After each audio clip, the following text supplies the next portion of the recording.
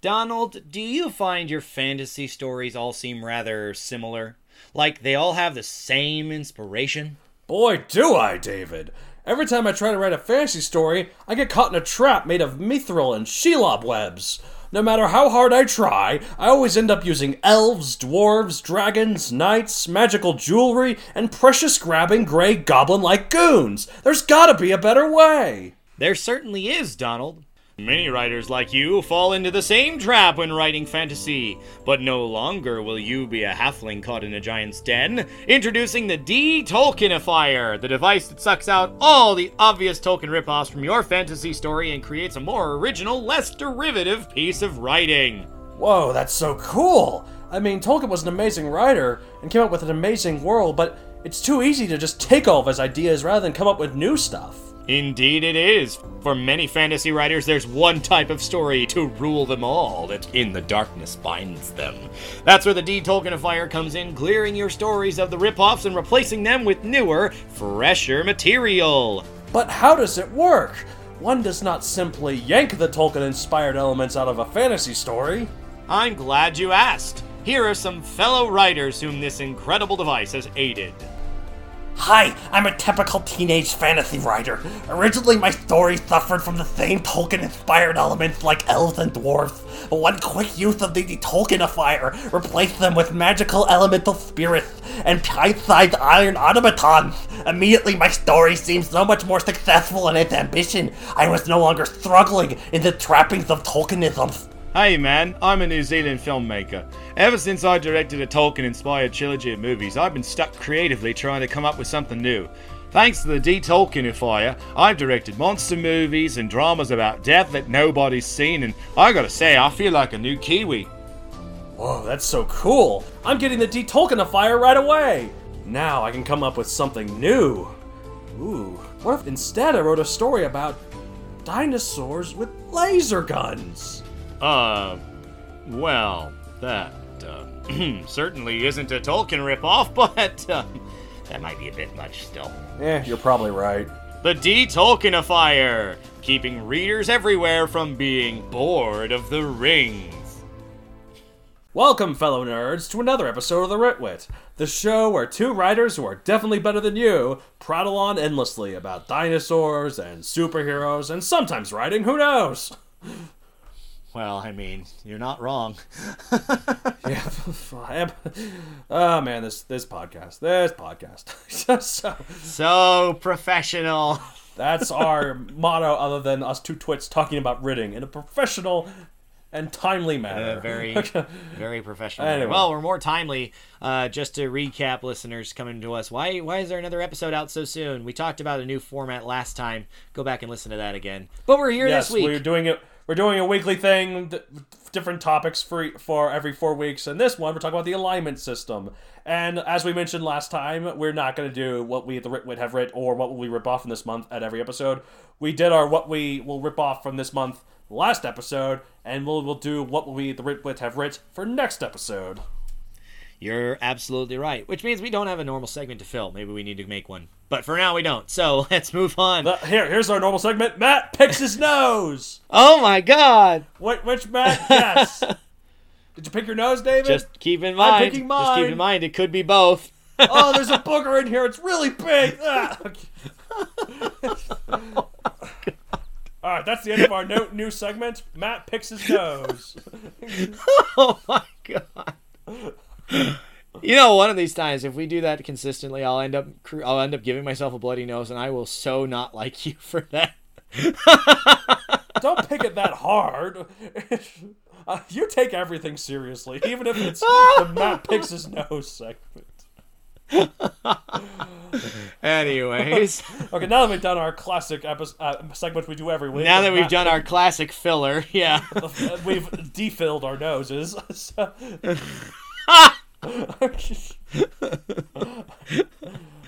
Alright, but we're back to the alignment system. So this week, you might be able to tell from the title that we're going to be talking about how to write good and neutral alignments, whether they're lawful, chaotic, or whatever. Out of the 9 types of characters that we talked about last time on the alignment grid, we're going to do 5 of them. Lawful good up to true neutral.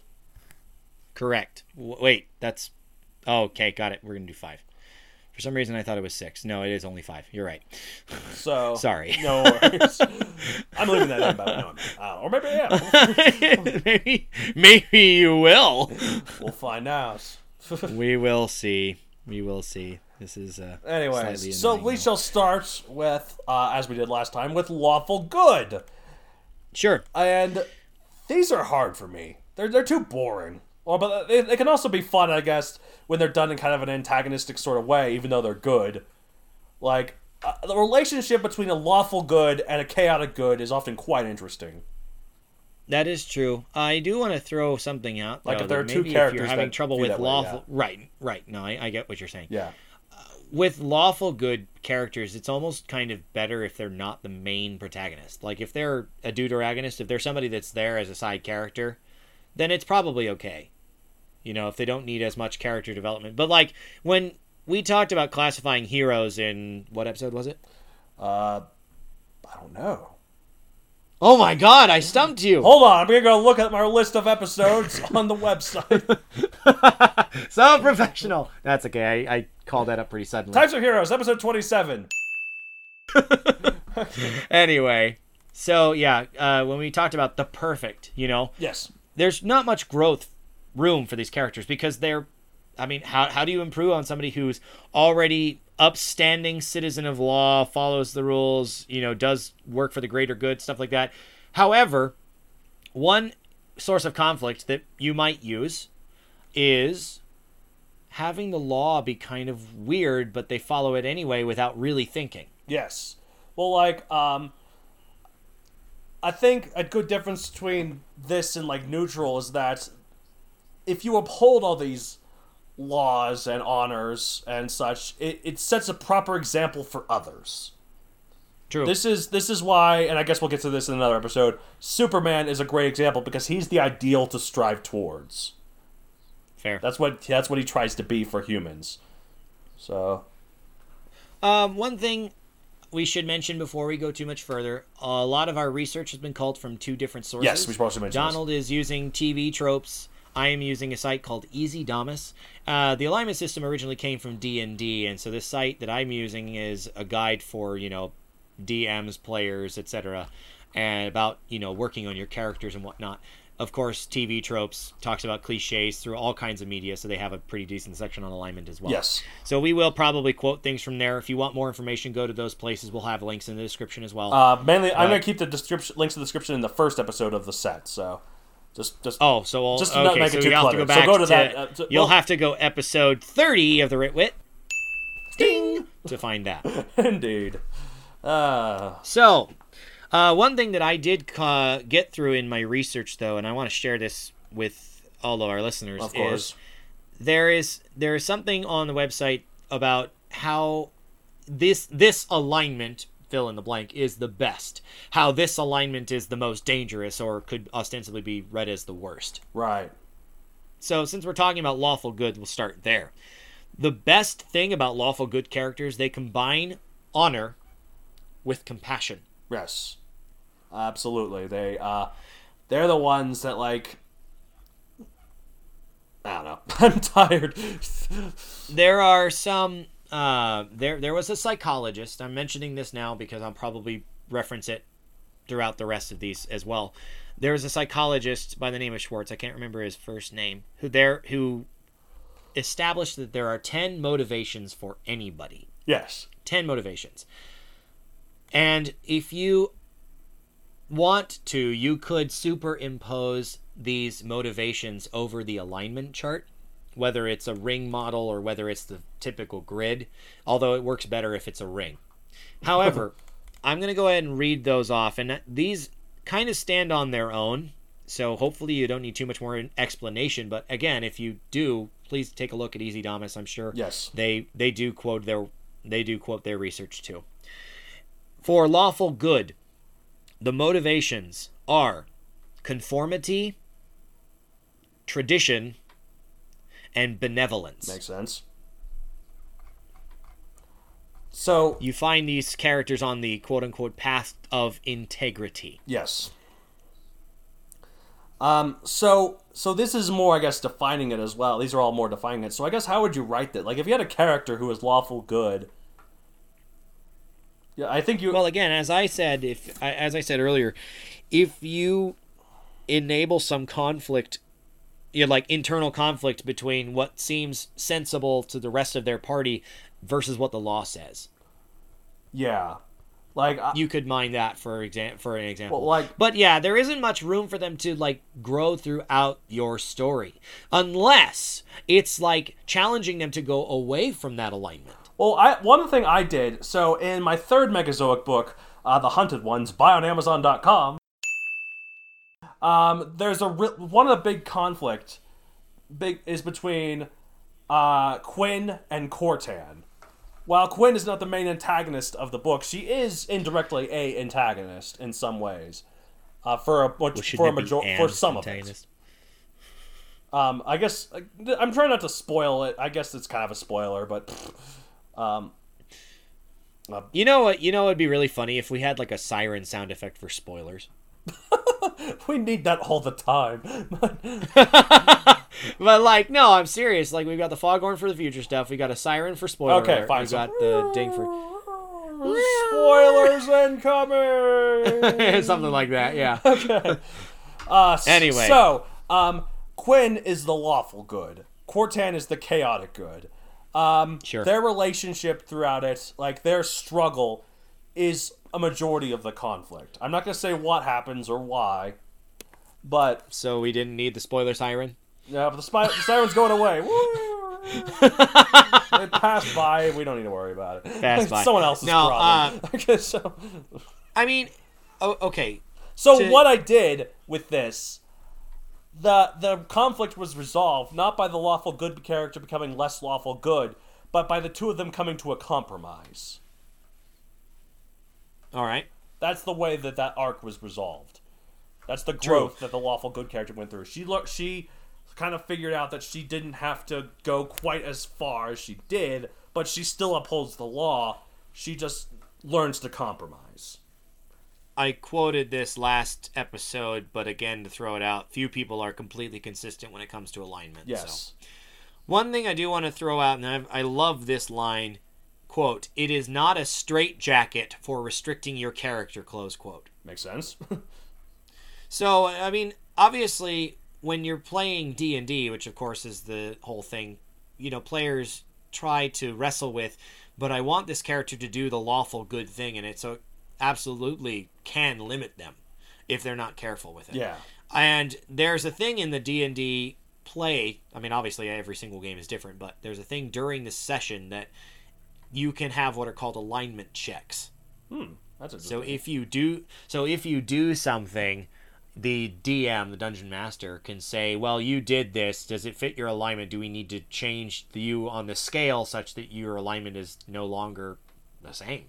Right. There's a lot more information on that at Easy Damas. I don't know D&D well enough because... I really should have brought Lexi along to do these episodes. She plays D&D. If you want to hear more of her, listen to episode 24 of The Ritwit. Ding! Full disclaimer, I have not played D&D, but I do know quite a few people who have, and they always talk about it as a fun experience. So, some point, maybe, if I have the chance. Mm-hmm. However, point being that, the actions they make can have a lasting impact on the alignment. Right. Now, I'm not saying that Quen's alignment or Cortan's alignment in this example that explicitly changed. Yes. But it could. Yes. So if you're having trouble with a character, challenge them. Mm-hmm. Well, that's the whole point. Force them to make decisions. What makes conflict so fun. It's a challenge. It's a struggle. They have to overcome. They have to work for it. So the alignment is a guideline rather than a script. So it's not like you have to always follow this path in order. You can improv. You can find a diverging path and go with that. It works. That's the point. You mind those differences. But there's also the reverse, which is somebody working towards lawful good. And if they work towards lawful good, to work towards the ideal of Superman, it's actually quite fun to write. That makes sense. I think. Yeah, well, I think so too. Let's see. I'm trying to think. Is there anything else we need to talk about in terms of writing lawful good? Any more tipperoonies? No, I've already said my piece. You got anything? Nope. All right. So we'll move on to neutral good. Yes, these are just the guys that try to do, like as we said last time, these are the guys that just do good just for the do good. So these are probably the easiest to write out of all the good ones. So, well, I mean, if Actually, you look at somebody yeah. who's lawful neutral, they view themselves as both honorable and realistic. Sometimes, excuse me, we're not talking about lawful neutral. yeah, right now, why are do you we? keep My going fault. down there to lawful neutral? We're going to neutral good. We're going to neutral good. I'm sorry. I'm following the wrong axis. Neutral good people view themselves as practical and humane. So they're still good to other people, but, if the law doesn't allow them, but it makes common sense for them to do, they'll do it. Yeah. Yeah, I think these guys are the easiest to write out of all of them, just because they're just naturally good guys. They just do good, and they don't worry about it. Like these are the heroes. These are like the typical heroes. Like these are the Luke Skywalkers, the Frodo Baggins. We'll get to that, but these are the one. But for neutral good, why is it a good alignment? Why is the They're good one? capable of doing. They're capable of doing good, quote unquote good, without a bias for or against order. Yes. It can be bad because sometimes this means that they're advancing mediocrity as a concept because they're limiting the actions of the truly capable people. Right. I don't really think we need much tips on how to define, like how to write this. I don't think it's pretty straightforward. Yeah, but that's why I wanted to speak my piece before we went away from it. Of course. That's anything I say. Anything. Their motivations, benevolence, and universalism.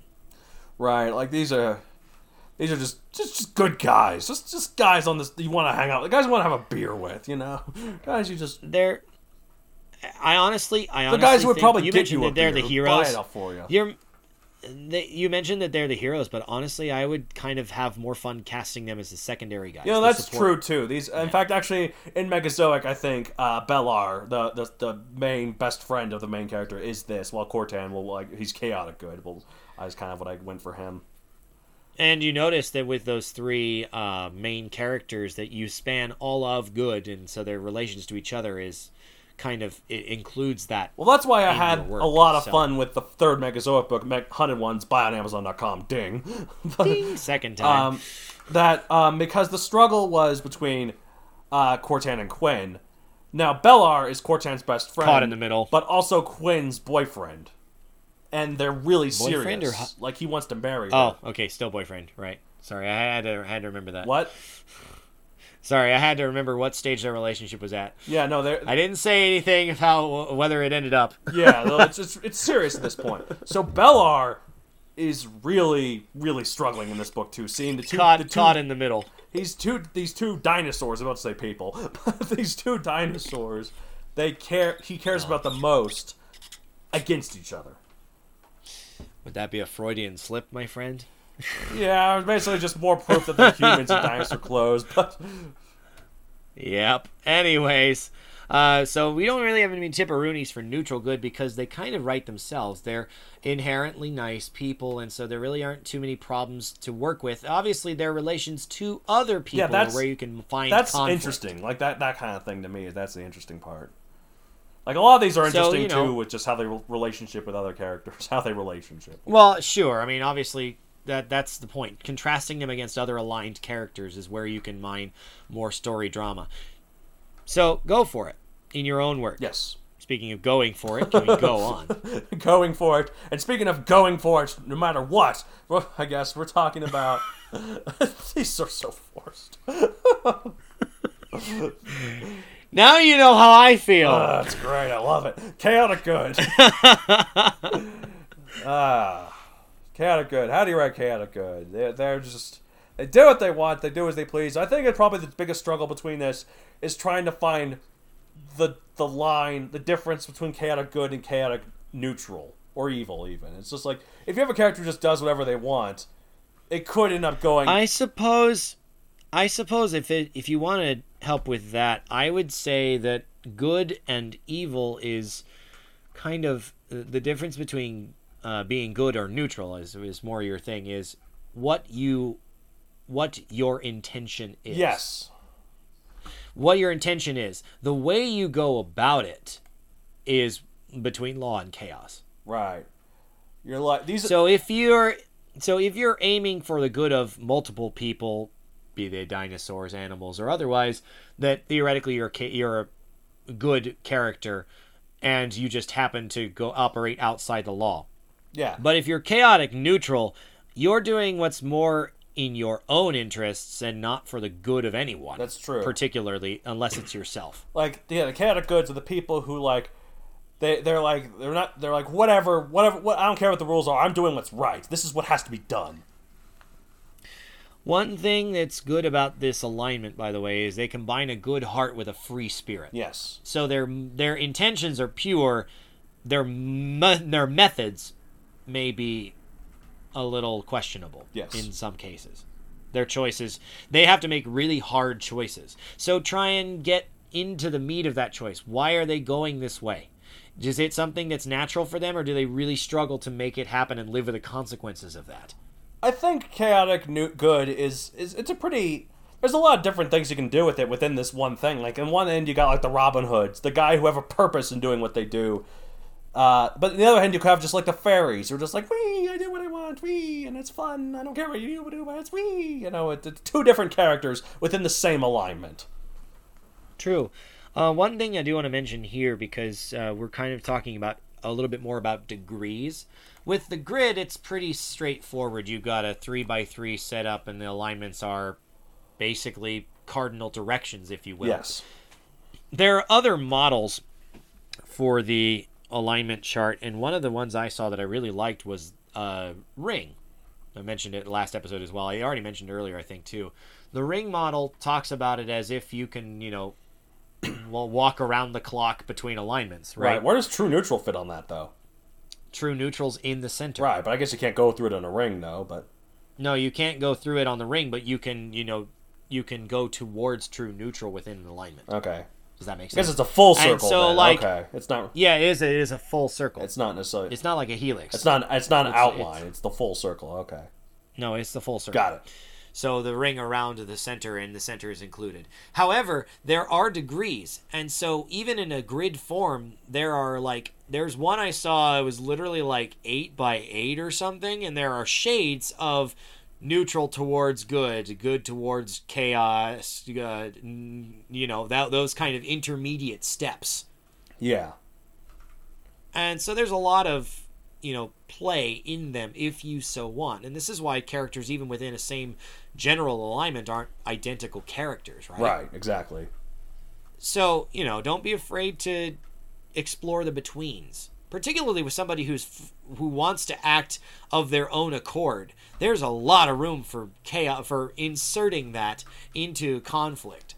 Yeah, like I said, these are... Like between Quen and Cortan, he chose to do something that made the relationship harder because of what he did, but he had his justification. Yes, he said this is... She had her justification for her point of view as well. Right, he's like, this is what needs to be done, and then she's like, this is what needs to be done, but yet they're lawful good versus chaotic good, so...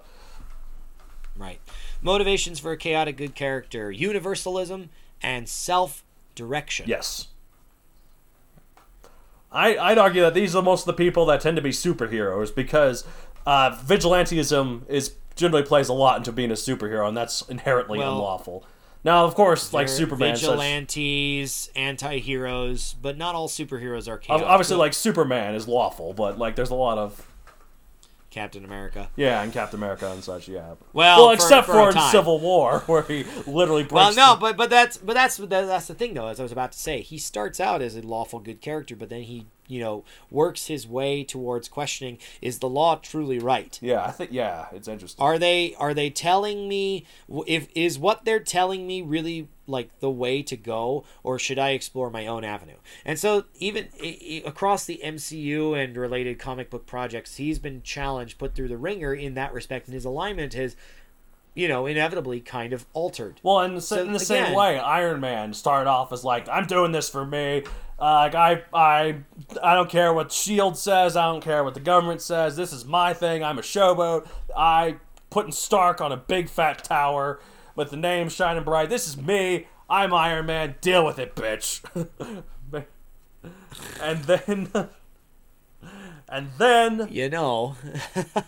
Well, Well, even if you consider just the change in Tony Stark before he becomes Iron Man, Right, exactly. to when he has to make when he's And that's why it's when consistent, yeah. Because, like, what happens... when that action puts him in the suit, you know. He learns the consequences of his actions. That's what drove him to be Iron Man, but that's what drove him further from going from chaotic good to more neutral good. I think both Captain America and Iron Man go into neutral good, starting from opposite ends, though.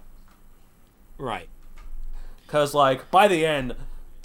Tony is all about, I gotta pay for my actions. This is what has to be done. I messed up. I gotta be held accountable for myself. He's aware of his own faults. It feels natural. I love it. It's great. It is. They don't... I mean, like, seriously, I cannot... We talk about the MCU all the time on this podcast, but, like, seriously, over the long form, what they've been doing with these characters is so brilliant because it is directly affected by what they choose and what happens to them. Well, like, I just think it's fascinating, like, they have these plans, but they also can, this is kind of how I write too, but they can change them a little to suit things. Like, when Spider-Man came in, they put it in perfectly with Tony's arc. When Tony's like, I need to be held accountable, I need to figure out what I need to do. Oh, here's this kid. So here's a kid to I take can care mentor him to be what I want to be, that I wasn't, but you can be. What I wanted to be, you mean? Yeah, what I want to be now is what I want this kid to be. It's not what I was, but he can be better than me. He doesn't have to go through what I did to get here. Yeah. They fit it in perfectly. Better than me is the big one. Yeah. It's great. No, absolutely. I mean, he's a wonderful character in the MCU, which obviously has a lot of good movies. We talk about them probably quite a bit too much. I watch other movies. I read books occasionally. Okay. If I want to read one that I read earlier, look at the last episode, Defining the Alignment System. I was about to say, we will rip off from this. From that but anyway, last episode. Let's go ahead and move on from the good characters then to the lesser good characters, but not fully evil either. And those are the in-betweens, the neutrals. Yes.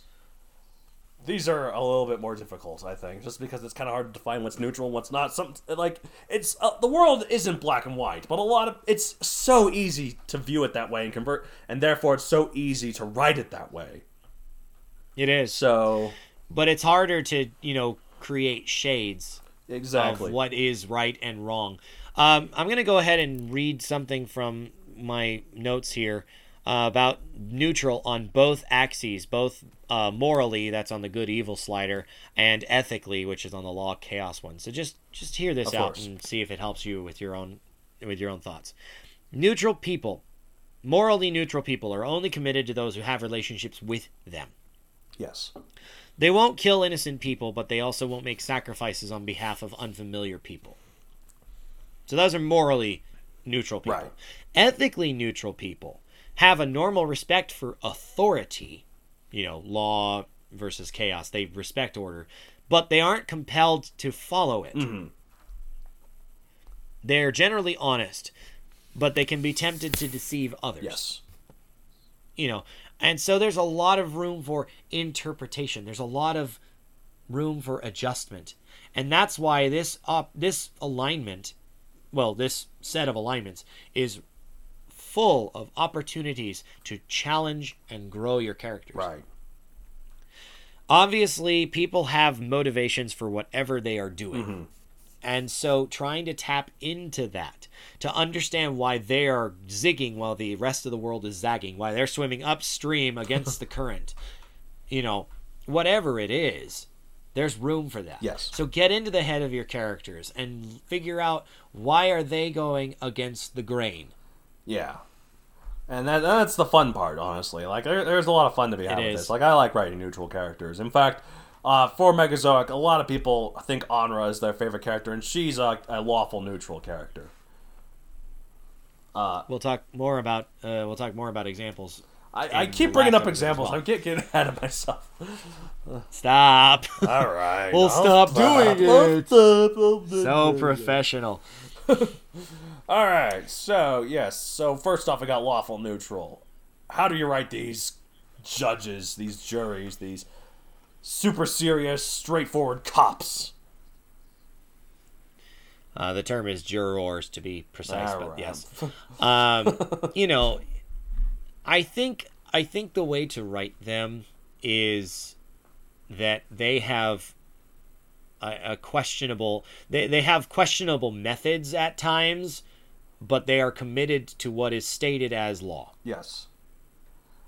So, like, Yeah. cops are, and not to get into police brutality stuffs, but obviously it's a thing. But, like, think about cops that have to fire their weapons in the line of duty. Yes.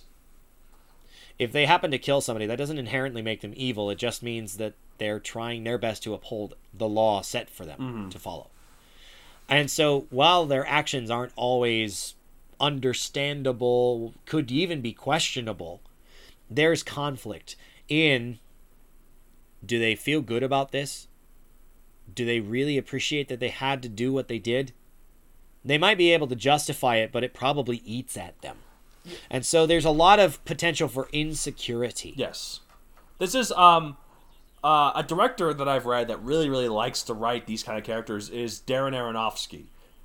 He directed Black Swan, he directed Noah, he directed Requiem for a Dream, he directed all these kind of artsy sort of movies. It's kind of funny. Every so often, he's up in the running to do a superhero movie. I think he's interested in doing one. He was going to do the Wolverine. He was going to do Man of Steel, but for whatever reason, he didn't do it.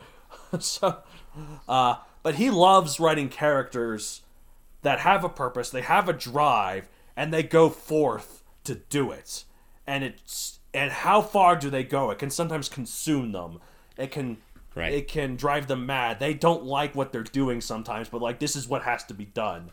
Like they can't stop because the wheels are already in motion. Like in Noah, for instance, that he depicts Noah as this character who's driven by God to do this, and he commits bad things sometimes because that's what he thinks he's done. He gets a really bad relationship with his son because his son, he falls in love while he's running away from his family. He falls in love with this girl from the empire, the bad empires, right? That they can't save. Yeah, exactly. So he tries to take her along, but he lets her die, and his son never forgives him for it. And it drives him crazy. But that's what he said. This is what I have to do.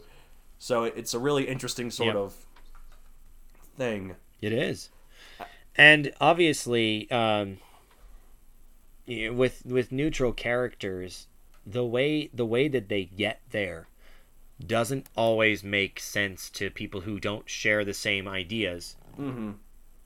So they're probably, not only are they questioning themselves, but they probably don't fit in terribly well with large social groups because they don't cleave one way or another, except to the law, except to what they're expected to do, what they're trying to do. Right.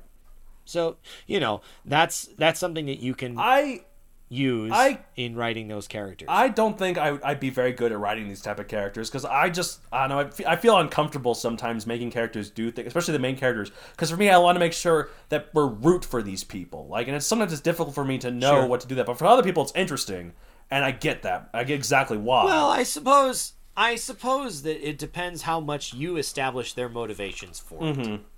Like, if somebody has to be killed, as long as there's a justifiable reason that won't damage the reputation among the audience, there's no reason you can't have that action happen.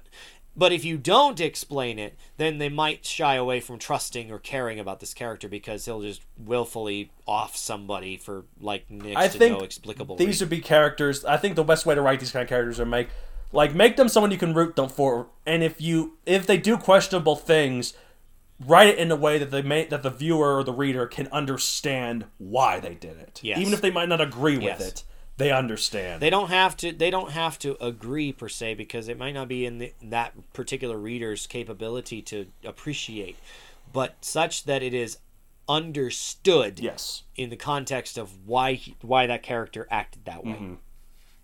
So anybody can do it. It takes practice. Yes, of course. It's interesting. This has gotten real serious. Here, hold on. I'm gonna enact the next segment. Matt picks a booger. No, I'm just kidding. For more on that, we already ran that. For more on that, we're in the same episode, so we can't even reference it. Wait, didn't we do that last episode? I don't. No, we just did it this one because we were looking for a segment. Remember? Oh, that's right. I don't remember. I'll find out in editing. Oh I my believe you, but God. also don't believe you. It's Lawful, neutral. lawful neutral, lawful neutral. Why is it the best alignment? They're reliable and honorable without like being overzealous Yes. one way or another. Sounds So, good. Intriguing there.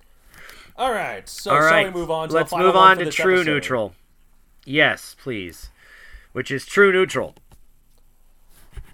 So these Oh guys. wait, sorry. These guys. Okay. Yep, go ahead. These guys. I don't know how to write them. It's difficult. They're just animals, basically. They're just people who... Well, I was about to make the joke. Why don't you just write animals? They're true neutral. I'm struggling to... Oh wait, you did already, and you put humans Well, and dinosaur actually, I scales. have a character I think that And follows feathers. with... I think for me, personally, to write these characters, they're definitely side characters, and they're definitely ones that are in a group that just kind of tag along because They're just kind of there. they're just there. Yeah, I have characters I think that are like this. Like They breathe space. They breathe into space, but they don't really like. if they weren't contribute in much this to- group, they would do nothing. Well, they might not be missed is also possible, Right. I suppose. Or they might be. Some people might one- like one their, thing- one thing their that's interesting, though- indifference. One thing that is interesting though, I apologize. I mentioned that I would read the work on motivations for this character. I skipped a couple. I'm not going to go back now. Oh, but okay. one thing about true neutral though that is fascinating because this motivation thing is superimposed over the ring model, the circle model. Yeah. That true neutral is in the center. And it holds to form that literally any of the 10 motivations, as classified by this psychologist, Schwartz, could be possible. Makes sense. So, yeah, right, exactly. And so while it seems kind of confusing, it's actually kind of liberating Right. as a writer because you could literally have them do anything and it would work. Well, I guess They're the ultimate sandbox character. Well, I guess if they did an evil thing, the justification would be like, I didn't know it was evil. I was just doing whatever. Or it could be for pleasure, like the one of the motivations is called hedonism. Yeah, I was gonna say like something like that. Yeah. It could be because they want to do it. It could be for seeking power, Yeah. which is something that you don't always need unless you're trying to. It's more associated with evil anyway. Right. And so it could be any of the 10 motivations. I haven't read the 10 motivations. Go look it up yourself. I gave you the website already. We're so If good. they aren't mentioned here, there are others. I'll just leave it at that. True neutral characters. The thing that's great about them, though, they act instinctually. There's no prejudice or compulsion. They think about what they're going to do, and it makes sense for the moment, so they do it. Yes. But they didn't have to do it one way. They could do it any number of ways. And so, as I said, it's kind of liberating. No, it's not necessarily easy to write them. But, every character starts here until you choose a different alignment. That's actually probably a good way to put it. Like I think a lot of characters I write as true neutral, I end up writing that way on accident. They just are what they are. I mean, here's the problem with true neutrals, though. They represent apathy, indifference, and, more than anything, a complete, utter lack of conviction. Yes. Because they aren't drifting between good and evil, they're in the middle. They aren't drifting between law or chaos. Excuse me, I'm saying this wrong. They are drifting freely between good, evil, law, chaos. They don't stay anywhere. Yes. They are enigmas, aren't they? They are. Thanks for using my terminology. I actually forgot that was your terminology. I was just like, yeah, comment here. That was the one I came up with. Not Oh, well, good job. The Easy Damas. Thank you. I must agree with it I because I tried. used it without even realizing it. So, No, but anyway. However, one thing to keep in mind about true neutrals, they may not know if things are good or evil, follow law, or are, purport chaos, but they have a reason for yes. it. True neutral characters view themselves as practical and realistic, both of which are desirable qualities. They make choices based on what seems sensible and possible. Not going too crazy, not getting too heavy-handed. They just do. Mm-hmm. For example, I quoted this in the first episode of the set, so go listen to episode 30 explaining the alignment system. Ding! Time 3. About the quote about animals. But here it is again. Not the quote, but just animals in general. Obviously, animals don't necessarily have the higher intelligence that humans are capable of. Right. They are excluded from the moral understanding of right or wrong. So everything they do is just done to survive, to be. Whether it's eating other animals, whether it's attacking humans that piss them off, whether it's doing things, it's not because they are inherently evil creatures or inherently good. They just are. Right.